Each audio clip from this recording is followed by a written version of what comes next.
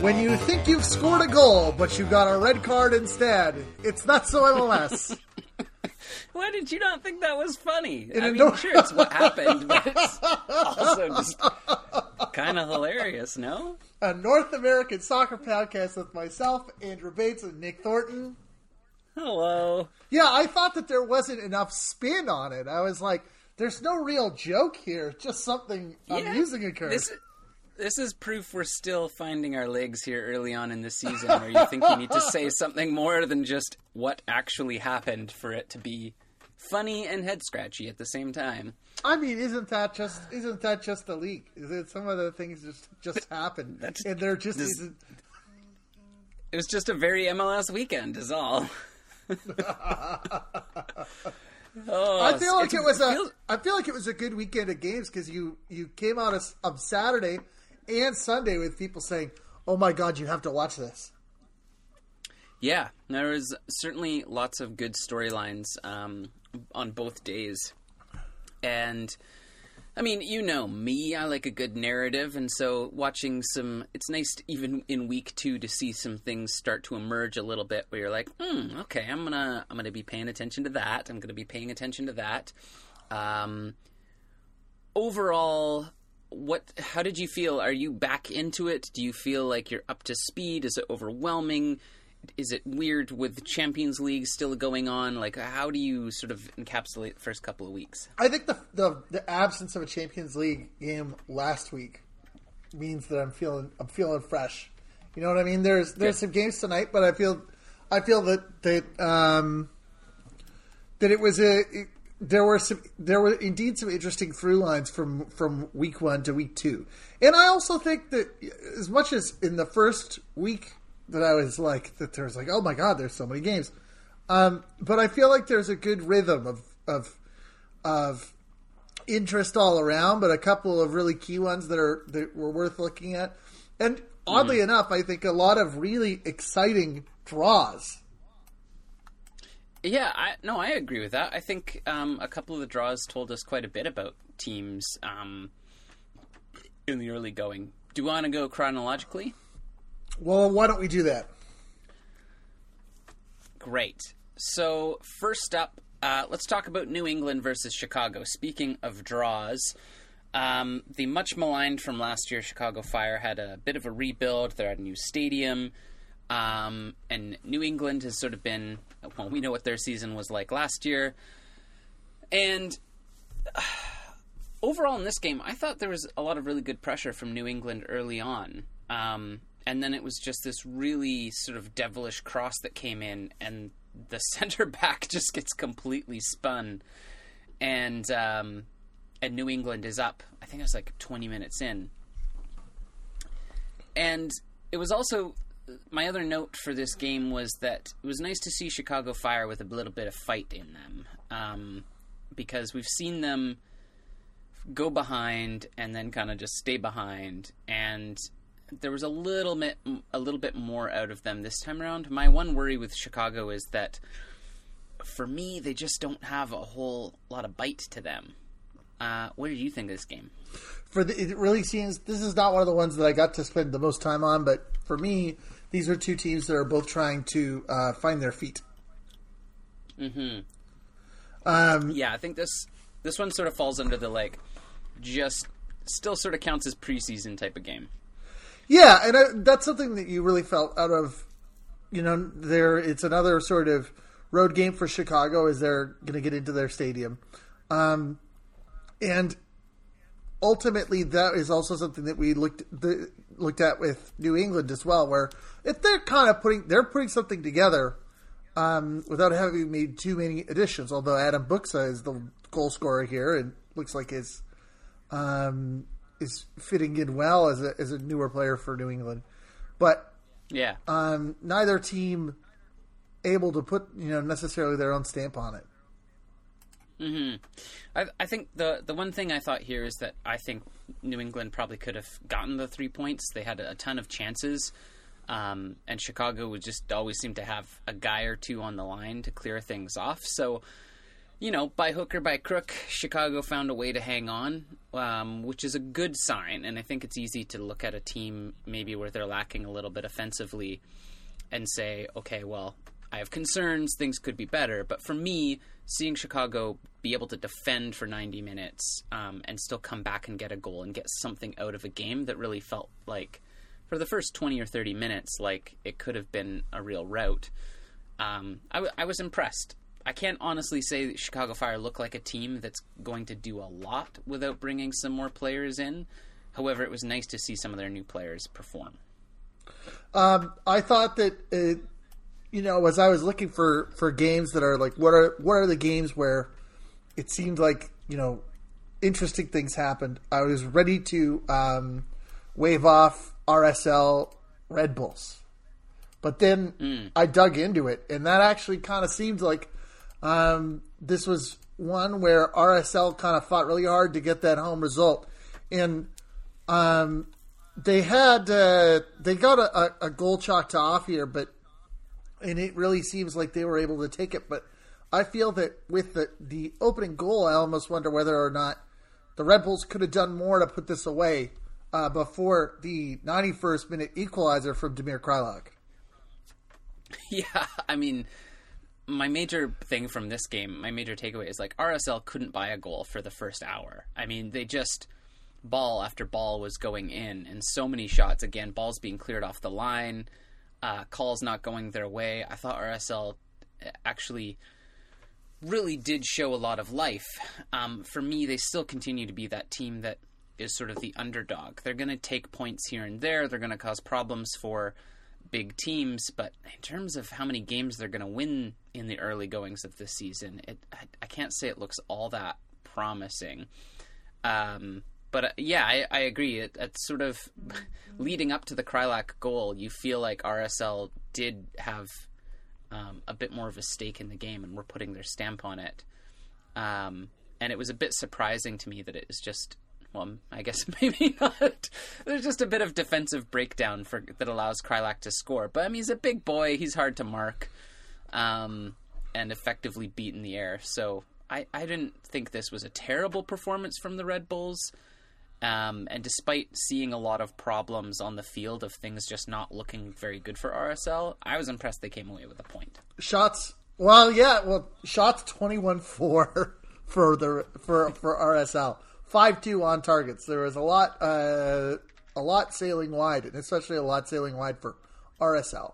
But I feel that I think that you're right that at the same, I didn't realize exactly how in the driver's seat RSL was this whole time, but I really feel like the positives that we've been seeing for New York don't really outweigh a lot of the negatives, such as getting 4 in this. But you are right that they probably are lucky to get that point. Yeah, and I mean, for RSL, the thing that I was seeing in the sort of in-between bits and looking at their play on and off the ball and sort of between goals is just that there's not a lot of pressure from the RSL midfield. And I think with Beckerman aging, they haven't really brought in somebody else that can help kind of control the pace of play. RSL is obviously a very fast-paced team. They're great with crosses into the box. So they've got ways of scoring goals. I just think that for me, there needed to be 1 or 2 more signings for this team to look complete. And they were playing against a team that I feel like is in a pretty similar situation. 2 different styles of teams, but I feel like the point between them was fair. One of the next one is another one of our fantastic draw matches. Dallas Montreal, in which you kind of see, I think the surprising thing for me that happened is not just that Dallas came back from a 2-0 deficit, or that Urruti was the one that scored both those goals, but that 3 of the 4 goals took place after the 65th minute. Yeah, I mean, I feel like a storyline for MLS right now is like when your highlights can start at 65 minutes, it just seems to take ages for this game to get going. And then all of a sudden, all hell breaks loose. I want to take a little bit of time with this game because we've talked a lot about Dallas and about Montreal as being two teams that we have questions about. Let's go in depth in terms of what happens in the game, but overall I'm curious to know what you thought of Dallas and then Montreal's performance as a team over 90 minutes. Like, what did you see in terms of a game plan, weaknesses, strengths? Ultimately, it really seems the weird, not that he is the only thing going on for them, but it really seems like Zdeněk Ondrasek is like the light post for Dallas right now. Yeah. And I'm not just saying that because of his hairstyle. But it really seems that his physicality and his his ability to, in some situations, get behind defenders, but also just get on the end of crosses and make things happen, really help make this comeback occur. It's interesting because I've always thought since he was on Dallas that Urruti was very good, but I don't necessarily think that he was as active in finding some of these little seams as he was here in these first two goals. He, did the kind thing in not trying to exuberantly celebrate in front of his former home fans. And as a result, it kind of made both goals seem sheepish in the way that, like, he just exploited these little seams and little mistakes. Okonkwo receives the ball at the far post and hits it. It bounces off the far post, and Urruti, it just happens to be the person there and buries it home. For the second, it pings off a defender, and he's there, and he doesn't do this, but it's almost like a shucks. Like, yeah. Didn't have to be me. I guess it had to be me, or whatever, as he's in front of the home fans. But the thing that I think you're left with, and what Thierry Henry will have to look at, is that it doesn't necessarily seem that either of those plays. It's like in both ways, in both sets, there's two different issues with approaches to preparation, the preparation in which both of those goals, I'm not going to say they're fluke goals, but they're not necessarily systems goals that Montreal scores.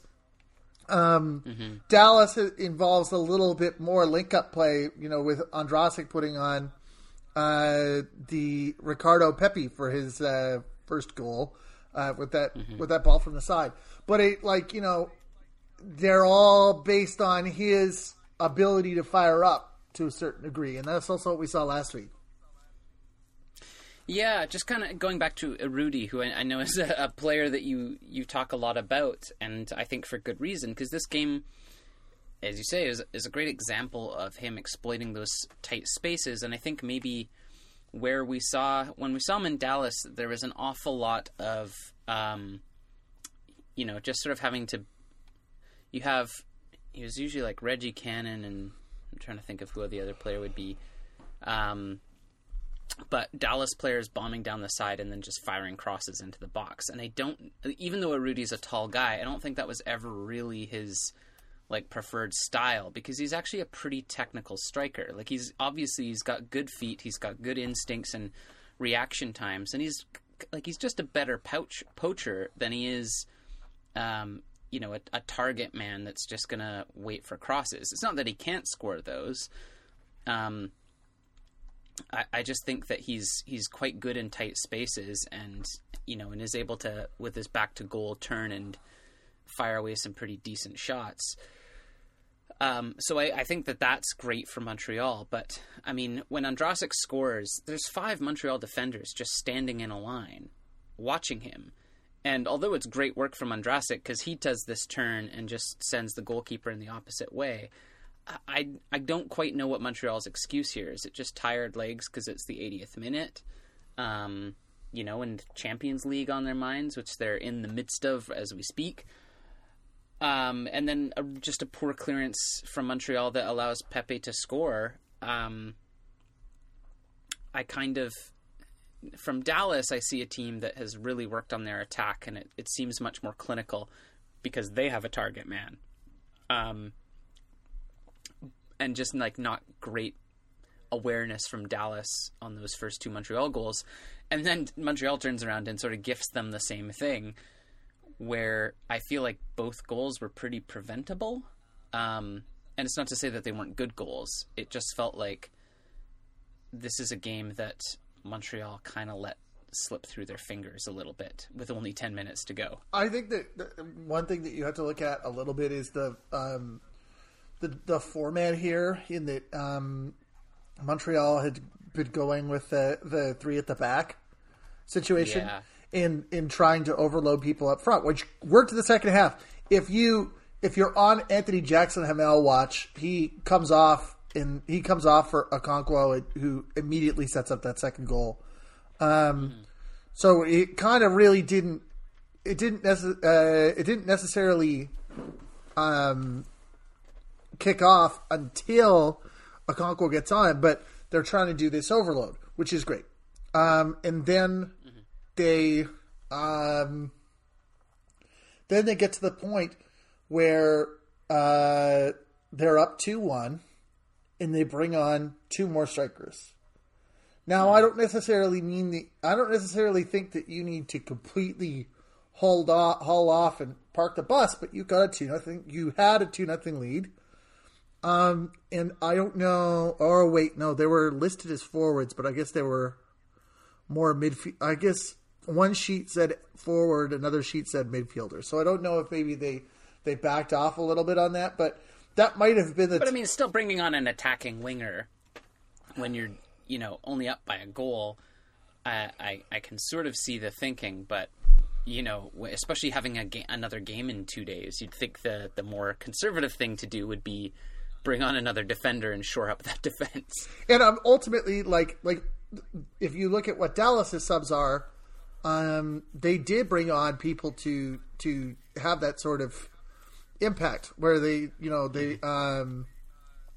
moved away. They had a 5-man midfield, and they switched to 2 strikers. Yeah.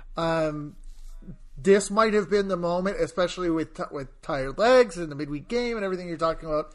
That might have been the moment to have a more withdrawn defensive shape to be able to drop into.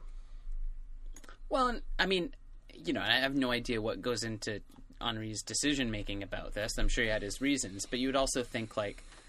At that point, just see it out. Everybody's tired. You're about to play a game again soon. You've got a long travel day in front of you. See this one out defensively and go into your Champions League match with 3 points and at least riding the high of the win. But, this was a really hard-fought physical match with at times a lot of running.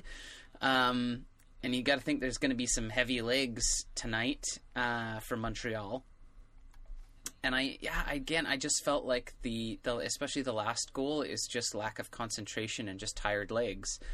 And you think a little bit of defensive fortitude and tactics at that point could have really helped them. But the challenge also, if you're just because I'm still here sitting here looking at the bench, is that they literally didn't have another. They had a homegrown defender who's never played a game for the Impact. In Karifa Yao. So they would have had to. They didn't. It seems as though they didn't have somebody on tap that they could turn to and say, like, this is the spot for you to go in and do what we are. We know that you could do, and they are missing two Camacho and Vital out of injuries. So maybe they're being affected by a little bit of defensive depth issues. Yeah, for sure. Yeah, I mean that certainly would suggest that's the there's your problem. I found it. We found it. The expert mechanics here. We found the issue. Yeah, if you look under the hood, why didn't they put another defender on? Well, they didn't really have one. Turns out. Although I'm always a fan of, like, hey, put the kid on. Like, give him 10 minutes to run and just stand him in the middle if that's all you get. But Anyway, moving along, a team that I think felt a lot of pressure. Well, two teams that actually felt pressure to get a result, but only one came with it. This game felt like it was shot from a drone, though. I don't know why the camera was so high up in the stands, but there was points where you see like fans climbing like a ladder to the nosebleeds in front of the camera. However, that did not affect things on the field. And this is also the game where our intro alludes to. Yeah. Okay. So what do you even break this down for us? Okay, because this is a bizarre run of play. So ultimately, like, this is this continuing narrative of the idea that, despite not necessarily having a lot of, despite the fact that they're starting up, this idea that Miami is gonna rock and roll in and deal with everybody that they encounter.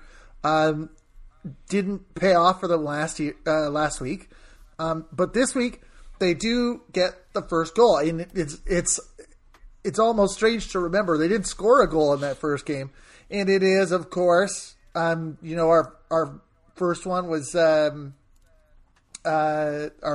first Nashville goal was Walker Zimmerman, so a talismanic figure, and for Miami, it's Rodolfo Pizarro, who gets on 2 minutes in this big goal. So in a sense, it is sort of fulfilling that idea of, this is the team that we thought we were going to see. This is, this is the game where they're going to, stamp their mark against DC, who's had some tough times, establishing themselves, and they hold that lead through halftime. But then you get this strange feed, so strange that it doesn't even show up in half of the highlight packages. You have to go scrounging for the footage of what happened. They are on the front foot, and they get a goal from Lewis Morgan. Lewis Morgan plays ahead, and it bounces in off the keeper. And we get this big celebration, and we are then told that actually there's going to be, I believe, a VAR, and eventually it is a play under review. And far on the other side of the pitch, before everything moved forward, Roman Torres is said to have very subtly handled the ball against a player that's on the break. And he is in a play unrelated to the goal call. The goal is called off. Torres gets the red. Yeah, and this is one where I mean, there's a lot going on just in that. But then in terms of the disciplinary decision making here, I guess the thinking is if Torres doesn't handle the ball, then the player's away. Yes. However, at the point in the field where it's occurring, I find it, he's still got to beat the goalkeeper. I find it difficult to call this one denying an obvious goal-scoring opportunity. And I agree, at least in the angles that were shown, this is such a slight handball. I think a red... I mean, here's the thing. If you're going to call it a handball for that in midfield, then you kind of have to give the red card. But to me, it seems like such a slight call to have to make that, I find it awfully harsh on Miami. But of course, only in MLS as well can you be... you're celebrating your second goal and about to be 2 up on a very good Eastern team, and then in fact you find out that your star center back is getting sent off instead. I mean, this one feels awfully fortunate for DC. I don't see much in the call.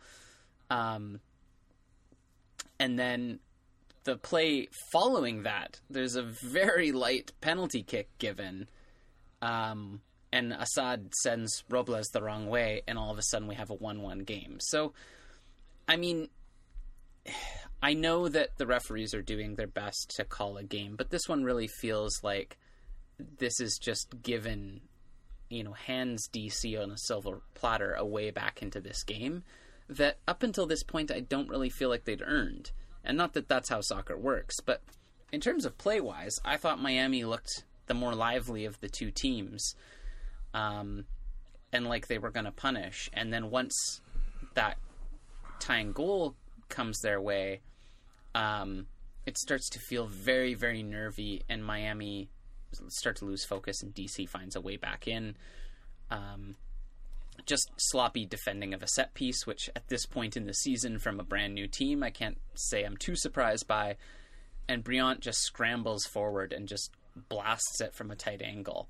But this felt very fortunate for DC, and to me doesn't really give me much idea of what DC United is about at this time of year. Here's two things for me when it comes to these two plays. It's impossible to know what the player is thinking in the moment, but if you are acting under the idea that in a handball situation, the onus is on you to get your hands in, it really does feel like Roman Torres is almost doing something subtle where he can try not to touch it, but maybe, get a grazing on it in such a way that people won't notice. And I think that it would be fair to call it for a penalty if it was in the penalty area. But if you compare, in terms of denial of an obvious goal-scoring opportunity, if you compare that handball to the Joe Willis handball from last week that was a yellow, yeah. I don't think that there's a comparison in terms of how... Which includes a keeper handling the ball outside of the box. Yeah, as well. Yeah. Like I think it was a handball, and you can grouse about it, but it's 50. It's a very grazing handball. But if you are, what's the intensity at that distance out? Well, and we've heard the talk about. I mean, they're trying to get rid of, in some way, the intent piece, and if a ball hits a hand, then it's a handball. So I guess in that sense, it's fair. It's just, to me, it's kind of unfortunate because if this one feels like it's one of those games where you can be like, oh, DC bought the 3 points. And I think DC's probably good enough that they could have won this game through other means. It's just unfortunate because, it really puts the pressure on Miami, who I thought overall played probably better for 70 minutes. And probably should have won the game. I don't actually discount the free kick for DC because when you see the replay, or sorry, the penalty kick for DC, because when you see the replay, there's boot in midsection, and when you have boot to midsection contact, and you're not allowed to do that. You're saying you can't have boots. Well, this is good. I'm taking notes because I'm playing soccer tonight. So this is something I should try not to. No boots to midsection. Try not to get to get in a situation where your boot is contacting somebody else's midsection. The weird thing, and I think that this is something we've seen with VAR, which for the most part works well. We talked a little bit about this last week. I think there are a number of situations. I don't necessarily have an answer for what the right way to handle a situation like this is. We had a number of situations this week this weekend last week where there were foul calls 2 or 3 touches away from a goal that were not called, that would have been offensive fouls that would have called the play dead. And we hear from the commentators that they're not getting reviewed because they don't lead directly to a goal. So you see all kind of goals that are not being reviewed, despite the fact that you can really argue that the play, like if I pass to you and you pass to your pal and your pal scores, but I did a foul, I don't know that it's not directly related, but it's certainly not unrelated. And here you have this play that does get the review and does whistle down the ball. And the foul occurred in a different area code. It just seems that the logic is not necessarily worked out between the two. Mm-hmm. I don't know what the right way to handle that when you're waiting for the review, because you don't want to stop play. You want to have play be organic and not necessarily like stop play every time you're working out a review. Yeah. But at the same time, if if that same play had happened, it was a forward doing the same handball, and it wasn't called. What's the statute of limitations on how long it's been since the play happened that they want to call the foul on? If Torres did that same handball on the DC 25 and it wasn't called, it may not have been reviewed. Yeah. So what do? I don't know. That's the tough part. Yeah, and I guess and that gives us some clue is that, I mean, when you do break it down, you're like, well, I guess I can see why they're giving it, but it just seems very, very harsh, and it's a turning point in the game, off of something that I don't think has a ton of intent behind it. Two teams that we know have very strong lineups and have looked really good so far went head-to-head in Toronto FC and New York City FC. And this one actually surprised me a little bit. New York City was able to keep all their players on the pitch this time from the third minute onwards. But also kind of a bizarre game, and one that felt like it was a little heavy on the old refereeing.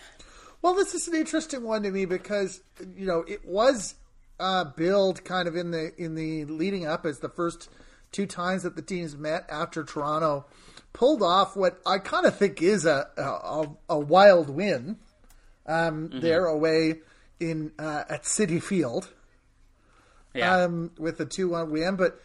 TFC and NYC have that built-in history where they've had past. They had the one year where they blew, where NYC was looking so good and they blew out 7-0 on aggregate. So it was like you knew something was going to be brewing here. It looked like it was a frustrating game for New York. And I feel like that is kind of the thread being carried forward from these past playoff encounters, especially the one at Citi Field. Yeah. I mean, and things start off with a bit of luck for New York City because Achari, the new Toronto signing, comes on. He doesn't come on. He starts on. He scores this, what I thought was a pretty good goal, and then they review it, and it's deemed offside, which I absolutely think was the correct call. He's pretty offside in that. That's 10 minutes in, and VAR actually ends up being used twice in 20 minutes, in the first 20 minutes. But this is really all Toronto in the first half. I thought New York City FC was sitting a little bit too compact at the back, which I think works really well when they're playing at home, for obvious reasons that have to do with playing on a very narrow pitch. But at BMO Field, I mean, Toronto knows how to work every inch of that field and has pace to burn on the wings. And so I think when you allow a team like Toronto to work the ball up and down the wings like that, and we know what they can do cutting into tight areas and passing to very clinical players, I mean, I'm amazed that there were no goals in the first half. Oh, I mean, technically there was. Yeah, there was the one that was disallowed. Goals that stood. Pozuelo hit the bar. I'd heard there was somebody thought that there was a handball, or that there was a potential penalty in for Justin Morrow, but I didn't see what that was. I agree with you. I don't think that New York City really can sit back with the amount of players that they have. I think that even though they're lining up with the four across the midfield in a wider field, I think that the three-pronged attack is something that works for them very well. Yeah. Well, and I just think that when you're defending Toronto, I get wanting to be compact, but the thing is, you've got to rely on your defenders to have their men marked. But watch those quick balls that get cut in and try to kill some of those crosses. But when you're allowing players to cross the ball in at will, I mean, you know that you've got tall forwards in Toronto that can sink those balls. I mean, I don't really want to be relying on beating Jozy Altidore in the air as my main defensive tactic. So, I mean, I'm amazed that it took as much as it did, And eventually it's just one big mistake from New York, and it's 1-0 for TFC. But I thought this one could have been 3 or 4-0 for Toronto. A couple of sort of half chances for New York City. But, I mean, it's early days, but considering the depth that this squad has, you sort of... I felt like it would have been a little bit more of a contest, and I'm surprised that the scoreline was as tight as it was. Yeah, I think that when you look at New York with the 16 fouls, that's something that speaks to me. Despite the fact that they led possession, that just speaks to me as like they couldn't pull something together in a way that would be workable in any way.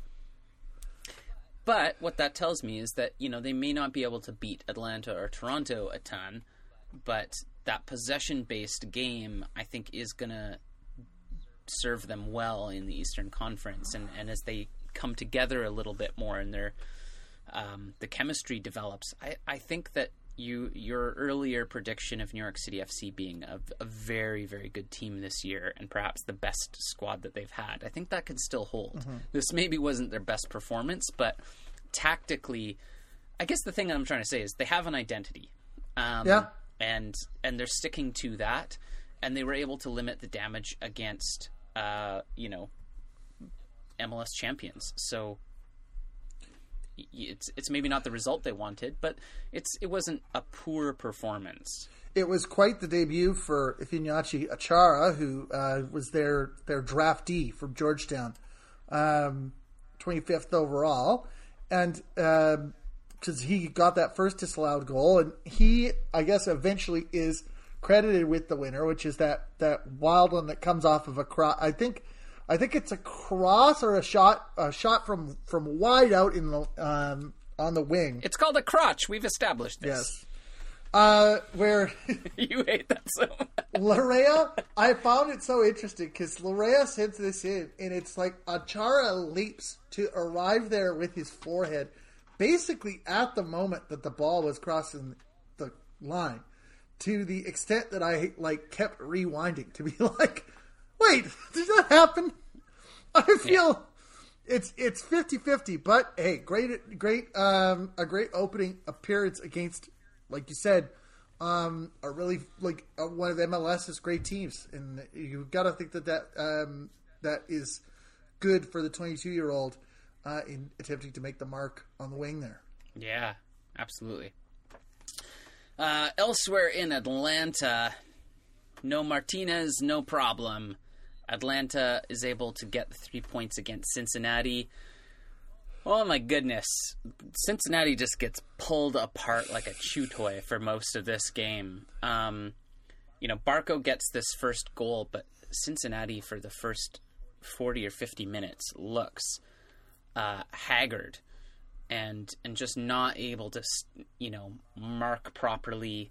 And again, the scary thing for I think Cincinnati fans is just to see such a lack of a system and real breakdown in some of the basic fundamentals of soccer, which is like you have to think that when you're not winning games and you just fired your coach, just get the basics down, just line your team up and get them to stay in position.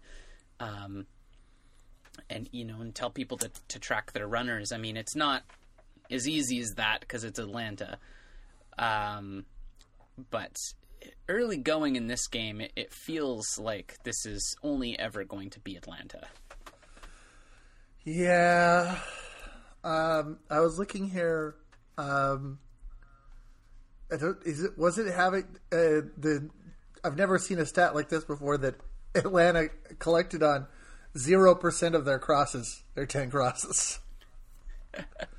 Their 10 cross attempts. Well, maybe that means Cincinnati was doing something right. But it shows, they're playing through. I didn't take a lot out of this. If you are curious about Yakubo, you will be happy to learn that he scored a goal here. Kind of after the game was done and dusted, but it does really seem like Atlanta doing Atlanta things and hitting one of those. Yeah. Hitting one of those mid-season games from last year or the year before, where it's like we have here an opponent that doesn't necessarily hit the mark, and they're just going to get dispatched. Yeah. I mean, I credit Cincinnati for sort of coming back to life and showing a little bit of fight. I don't know what you do about Emerson Heineman. I mean, that kid just seems to really want to score goals. I think you probably could have put more pressure on him in the midfield so he doesn't get that shot away, but it's such a good goal, and it's twice now that he's done that. I think that's one where you kind of go, okay, well, sure, there's not too much you can do about it. And then, as you say, Kubo, he just flat-foots Guzan and curls one in, so it's a good goal for Cincinnati, which gives them a little bit of something to, I guess, talk about on the plane ride home. But, yeah, I mean, it was only ever going to end one way, right?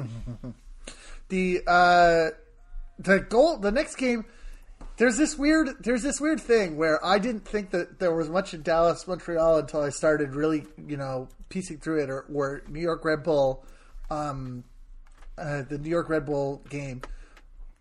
Then when you look at a game like San Jose 2, Minnesota 5, there's almost the same amount of just lack of lesson that you can take from it, other than, I don't know, defend headers? Yeah. This was a mess of a game. It was not good. It was really not good. I just wrote one word, and it starts with F. And I mean, you have to think in a 7-goal game too. Like watching the highlights, you're like, "Oh, what happened?" And you watch it, and you're like, kind of nothing in a way. Like somehow between 7 goals, there just seemed to be like San Jose generated, it looked like 2 chances and they scored them, and Minnesota generated about 20 chances and scored 5. But I was sort of looking through other notes to see, like, is there something else I can glean from this game? And hearing Almeida's comments of sort of like, this is reality, we have to accept it, this is on us. I'm like, yeah, maybe switch up the man marking system, because I don't think it's working. Like, they just get ripped to shreds here. And the thing I will say that it still tells us something different is that we live in a time, and we saw this a couple of times last season, where Minnesota can score a bunch of goals. Yeah. And they have multiple goal scorers on their team, and this to me is further proof, although San Jose defended abysmally, Minnesota's going to do some major damage to teams this season. And that's something that I think really is going to shake up MLS. So you have this starts with Opara having what you think is an okay, or I don't know if it's your favorite, but the far post header where he runs onto it, as opposed to just hanging around and not being marked. I'm all about it, but breaks free for it's not like we don't know what he's going to do. On 12 minutes, there is this play where Tommy Thompson gets clipped and San Jose gets a penalty, but VAR takes forever to review it, I guess. That Eriksson scores. Grey Goose is another guy who is able to drift free of his man and fires in the go-ahead goal. I wanted to talk about this. Amarillo scores again from the header. This is just before. This is the 4th Minnesota goal. The penalty kick. I am so over penalty kick rebounds. We talked a little bit about it last year, but this is one where Vega, who just was really put upon. There were shots near the end where he's just sort of collapsed on the ground covered in mud, and I felt so bad for him. And he saves a penalty here late in the first half, and it is immediately scored, collected and scored by Robin Lod. Now I did the Zapruder back into the left treatment. I kind of think that Lod is moving across the top of the box, as Vega, while Vega is still on the line. That's my feeling. I kind of think that, and I think that that's the secret to most of these, to be honest, is perhaps the timing might be off. And it feels very unfair on the goalkeeper that they do their darndest, and then somebody just sort of scoops it up. Vaco scores again, and Opara gets the brace. Yeah. and that's all you can really say about it, right? I think San Jose really needs to come up with some answers, because they cannot just continue to rely on the same system when it's not working. Anyway, speaking of frustrating reprises of last year's results, it was Vancouver who asked, as their season was dead as a doornail, came to LA, and I'm going to say we can give the Whitecaps the credit for preventing Zlatan Ibrahimovic from getting the goal scoring gong, because of their performance at that time. And early in the season, they've traveled to Carson again, and I barely saw Chicharito at all, I feel, during the course of this 1-0 away win. It was very much a scrappy win, but somehow, some way, Vancouver, despite not looking great last week, is able to put together a performance that I think that anybody could be proud of in defeating LA at home. Yeah, it was certainly a gritty win, much improved from the Caps over last week. The big revelation, I think everybody agrees, is Bikel literally arrived a couple of days before the match, got in one training session, and then got thrown in at left back or at right back rather, because Jake Nerwinski was out with I think a hamstring strain. So it was never part of the game plan to have him on the pitch. But I mean, kind of a revelation, his ability to defend, and his attacking game has a big upside as well. So it was great to see from there. I mean, my sort of of course it's the Whitecaps. There's got to be something where you're like, okay, it was good, but how is Andy Rose our best center back? I mean, it's a position he's played before, and it's a position he's played before with us, and it's a position he plays well, but he's a midfielder. And it's a little alarming that, I mean, of course, Godoy's not quite ready to come in yet, but it just was such a night and day difference not having Cornelius there. That, for me, this gives Marc Dos Santos two big problems. First of all, what do you do with the Bikel-Nerwinski problem? Because Nerwinski will give you consistency and work rate, but Bikel, I think, just looking at raw ability, certainly seems to provide a little bit more on the attacking side and a little bit more assurance on the defensive side. And it's a good problem to have. You want to have two good fullbacks in the same position. But also, if Andy Rose can provide that kind of defensive steadiness and experience to such a big away game, it's sort of like, well, why don't you just always have him there? It doesn't speak to me to a lot of confidence in Cornelius, which is concerning. I don't know. Maybe they wanted to have somebody that is, if you're bringing in Bikel, to have more of a veteran head. I enjoyed Bikel, but and this is not necessarily his fault. I don't think he linked up particularly well.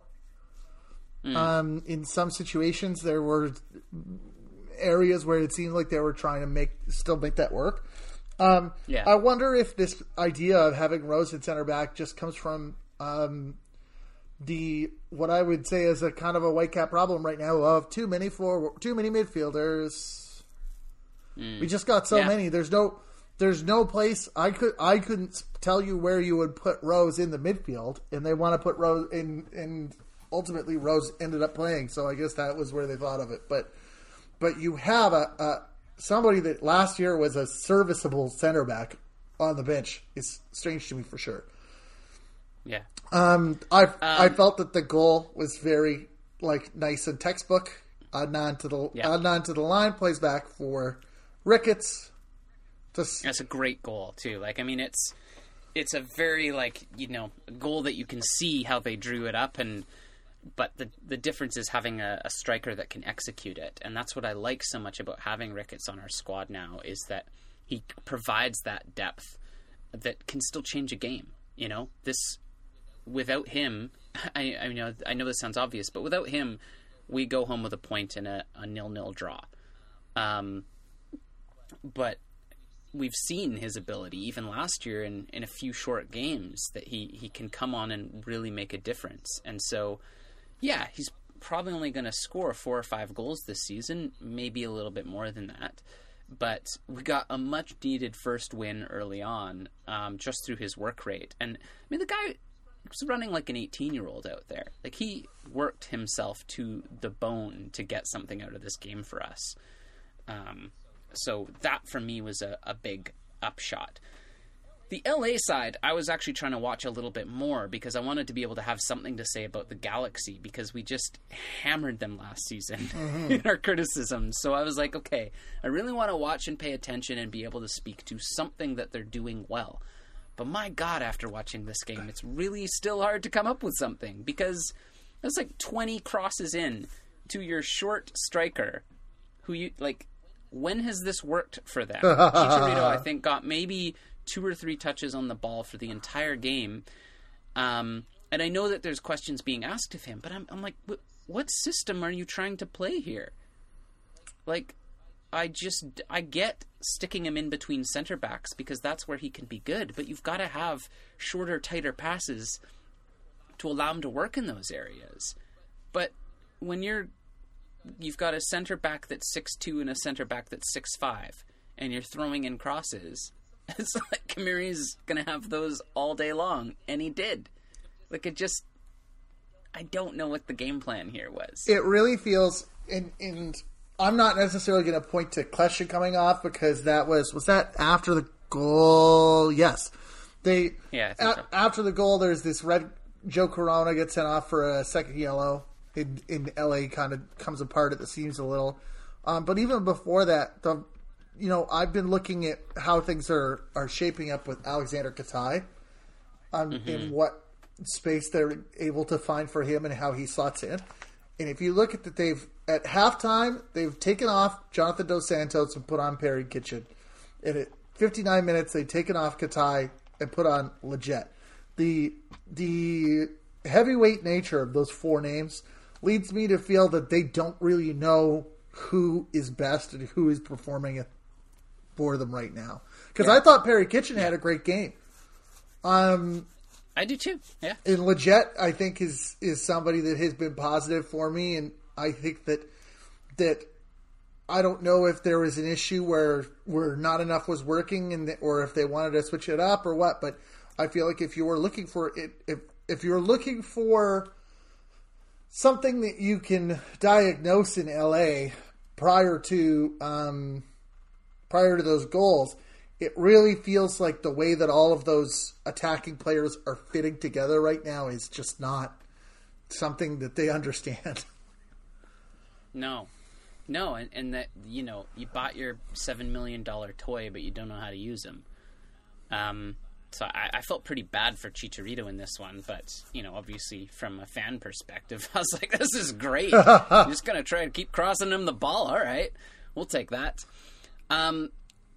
A team that had just a heck of a night and really exploited a team that we've said we're not too sure how they're going to look defensively this season. Sporting Kansas City puts a big exclamation mark on their win over Houston, taking all 3 points, 4-0. Their new DP, Pulido, is now 2 for 2. I looked up as well. Sporting Kansas City's got 5 goal scorers across their 2 games, and they've scored 7 goals. A team that I said kind of going in I was not too sure on, and you appraised them definitely higher than I did. Well, I think we know who's turning out to be right, and it's not me. They tore Houston apart in a way that is surprising, because I haven't been down on Houston. That first goal from Pulido is pretty amazing, just in terms of how little, if you imagine if you were standing in the place that Pulido was, how you could think, yes, this is where I'm going to get the ball into the goal. It feels like he exploits the tiniest of seams. And he gets, I think, on to the end of some of these other goals. He got the assist, and at least he got the assist on Gadi Kindas third goal as well, and I mean that's kind of what I would think if you. The one thing I didn't anticipate or have the biggest read on is that this has been a key addition for SKC through their first two games as well. Yeah, and I think this is obviously where they've been lacking in previous years. I think Christian Nemeth was kind of the point person that they had hoped would do more, and Pulido finally have a real striker. And this is what I like about Sporting Kansas City's system, is that they have a really good mix of bringing in a player like Johnny Russell, who's got a high pedigree and is just a workhorse and is a physical player, and also quick, but, kind of in his prime. And then they've got a lot of young players. When you look at Gerso Fernandez, when you look at Bucio, young players that are starting to come into their own and link up well. And the thing that was missing was that kind of like DP talisman. And I think Sporting Kansas City sets a nice model of you don't need to have 3 standout DPs. You need an overall good system defensively and offensively, and then you just need one. But as a team, they still worked really well. I thought, really, Houston's trouble defending is a lot of it's just lazy. Like, I'll give Sporting Kansas City 2 of these goals. I don't think many teams in MLS could have done much about, especially the first Pulido strike. But the rest of it, I'm like, does Houston know they're playing a game right now? And how many times have we said that about them, where they're just flat and they're just not quick on their feet and just don't seem to really want it? And Kansas just wants it more and is able to get a hold of the game and then just bury Houston. There was no point in this game where I was like, oh, here's what Houston's plan is, and they'll be able to come back from this. It was just like watching them get buried alive. After a 0-0 draw, or after a 0-0 first half in Colorado, Orlando, there were goals from Eunice Namley and Chris Mueller, but it was Drew Moore on the 90th minute who fires home with a header to give Colorado the 2-1 home win. Yeah, I saw some commentary of like, well, Colorado stole the points late in the game again. Like, I don't think Colorado cares how they do it. Yeah, they got 6 points in their first 2 games. There's no stolen point asterisk, unfortunately. There sure isn't. Seattle drew to Columbus 1-1 at home. With this was the one where I have it in my notes. Hold on. Well, while you look for that, I'll say that, Zardes grabs a cheeky little goal relatively early on. Good to see him scoring again, and just a cheeky little toe poke. I thought Columbus had great attacking movement in tight areas, and it's a good look for them. Columbus looked far more threatening in this game than I've seen them look in a long, long time. It was a handball penalty kick. Sure was. That put them away. Which, and then, when I see that scoreline, I'm like, I see. And it also had to be taken again because the goalkeeper. I hate the goalkeeper coming off his line thing, but he's a full yard off his line early. And I mean, Pro did say at the beginning of the season they're going to be really harsh about it this year. So I don't think there's much of an excuse. Fair result. Does it tell us too much about these teams? Not really, but. For me, Columbus, they look good, and for me, they're finally looking like a team that's picking up where they left off under Greg Berhalter, and I think this could be a sign of good things to come for them. Portland get the 1-0 win at home over Nashville with Valeri scoring early on. That was one of the 2 Sunday games, and the other Sunday game is the one I feel like I couldn't hear. I kept hearing people talk about. LAFC Philadelphia in a barnstorming 3-3 draw. Yeah. I mean, what do you say about this game? It wasn't the best from either club defensively. Well, let's get that out of the way.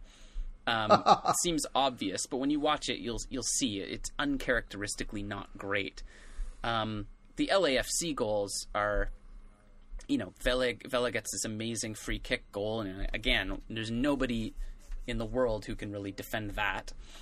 For me, the standout of this is you have to talk about the highlight reel goal, but Glesnes just... The commentator even says at one point, he's lining up like he's taking this as a shot, and he's 40 yards out, and the easier thing to do, obviously, is whip a ball in to the wall and hope one of your attackers gets on the end of it. Instead, this center back, is he Norwegian? Or Danish? He's Scandinavian in nature, generally.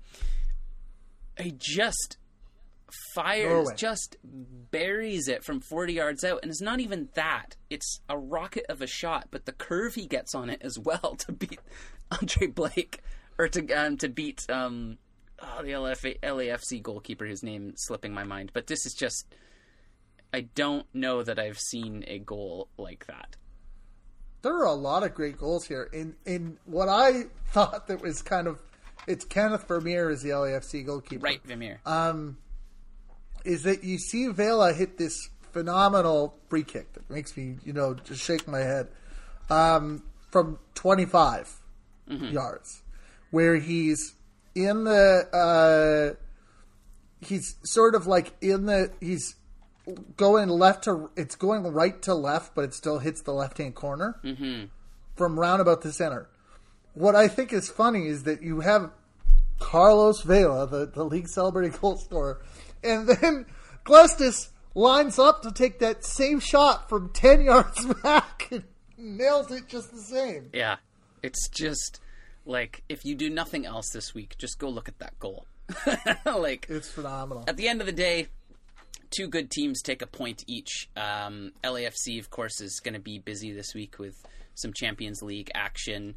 Bob Bradley didn't seem too pleased with his team about this, but, I mean, entertaining soccer, and probably a fair result this time of the year where there's still some kinks to be worked out. There's actually a lot of great goals here, because, if you're going to the store to pick up goals and looking up the Glesnes goal, you could also look at the Santos goal, which is a great strike from 25 yards out. Yeah. And you can look at the Diego Rossi goal, which is also phenomenal.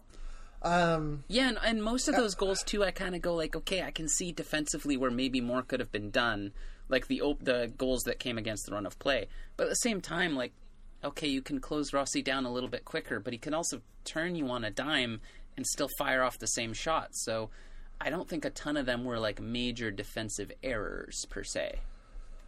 I think that LA really were poised to take advantage of, and it did on two occasions, the period after you score a goal in which you are the most vulnerable. Yeah.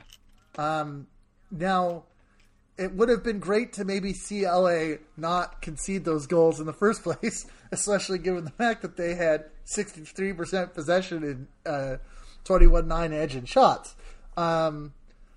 But, I mean, they clearly showed a certain amount of sharp edge in their ability to respond to those goals. It just would have been nicer to see them be a little bit more nailed down to begin with. Mm-hmm. And that's it. That's the second week in the books. There's a lot. Amazingly. There's a lot happening. I think it was mostly a quiet week outside. The Tournoi de France was taking place for the Canadian women's national team. That happened. There was it ended the Brazil. I was watching Brazil-Canada earlier today, and it was 2-0 up. You walk in at 18 minutes up, and Brazil's up 2-0, and now, and you're like, oh no! But eventually, Canada got the 2-2 draw. They also drew the Netherlands, who also had somebody sent off and lost to France. So, a buckled-in tournament for Canada. I think it's a great test against opposition that are at or above the same level as they are heading into the Olympics, but some of the same issues that we've identified are there in terms of the ability to match tight defensive performance with some goals. Yeah. Montreal Impact are down 2-1 against Olympia right now in the first leg of their CONCACAF Champions League, and we've got Tigres and NYCFC coming up, as well as America versus Atlanta will also be taking place on the 11th. Yeah, should be some good matches. Where can we find you online? You can find me online on Twitter and the old Instagram at That's So MLS. Of course, you can find this podcast at that'ssomls.com and on Apple Podcasts, wherever else you find these types of audio things. Where can we find you? You can find me online on Twitter at Team Bates, www.team-bates.com.